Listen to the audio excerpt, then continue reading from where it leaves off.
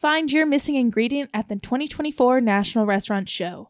Whether you're looking to adapt your offerings to satisfy shifting dinner expectations, seamlessly navigate razor-thin margins, or integrate next-era solutions to offset labor challenges, the show has everything you need to plate up success for your operation. See tomorrow's ideas come to life and find inspiration for your next big concept as you explore a bustling show floor featuring over 900 product categories. From award-winning food and beverage items to innovative back-of-house equipment and technology. Join your peers at the show for Food Service in Chicago, May 18th to 21st, and get a taste of the future. Visit the official show website at www.nationalrestaurantshow.com to register and learn more. Flippy, the burger flipping robot, is ready for the big time, its CEO says. Might Qdoba go public? And here's how famous Toastery whipped up a college bowl title sponsorship in just a few weeks. Welcome to RB Daily, your quick look at the industry's top stories from the editors of Restaurant Business. I'm RB Managing Editor Heather Lally. And I'm RB Senior Editor Pat Kobe. The maker of Flippy is about to get really big. Or at least that's what its CEO says. The company, known for its robotic fry makers and burger flippers, is about to make some big moves.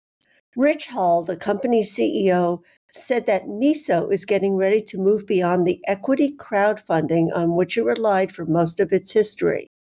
It has raised $125 million that way, making it the most successful business to fundraise that way. But it needs to move into different types of fundraising. It is also about to open Cali Express, a fully automated restaurant in California. And it is about to release a second version of its Flippy robot that could work with a lot more restaurants. Demand for the product is not a problem, Bill said. Burritos are not the top-selling item at Qdoba. More than a third of the burrito chain's sales, or 37%, come from bowls. 19% of sales, meanwhile, come from catering. Meanwhile, the chain hinted pretty strongly that it might go public. At the very least, John Sawinski, CEO of its parent, Modern Restaurant Concepts, noted that he and CFO Mel Tucker both spent their careers at public companies. Quote, "Take from that what you will," he said at the ICR conference. For those and other takeaways from the event, check out restaurantbusinessonline.com. With just 6 weeks lead time, famous Toastery became the title sponsor of a college bowl game last month. The small regional breakfast and lunch chain, with a 2-person marketing team, capitalized on its moment in the national spotlight. Read more about how famous Toastery pulled it off in the latest Marketing Bites column. Applebee's teamed up with Dos Hombres Mezcal for a trio of margaritas made with the smoky spirit. Dos Hombres was founded by Aaron Paul and Bryan Cranston of Breaking Bad fame. And since this is Applebee's first foray into mezcal, VP of Beverage Innovation Patrick Kirk felt that the celebrity collaboration would be an entry point for customers. That and the value price of the premium cocktails, they're $9 each. Not as cheap as Applebee's famed Dollaritas, but pretty budget-friendly.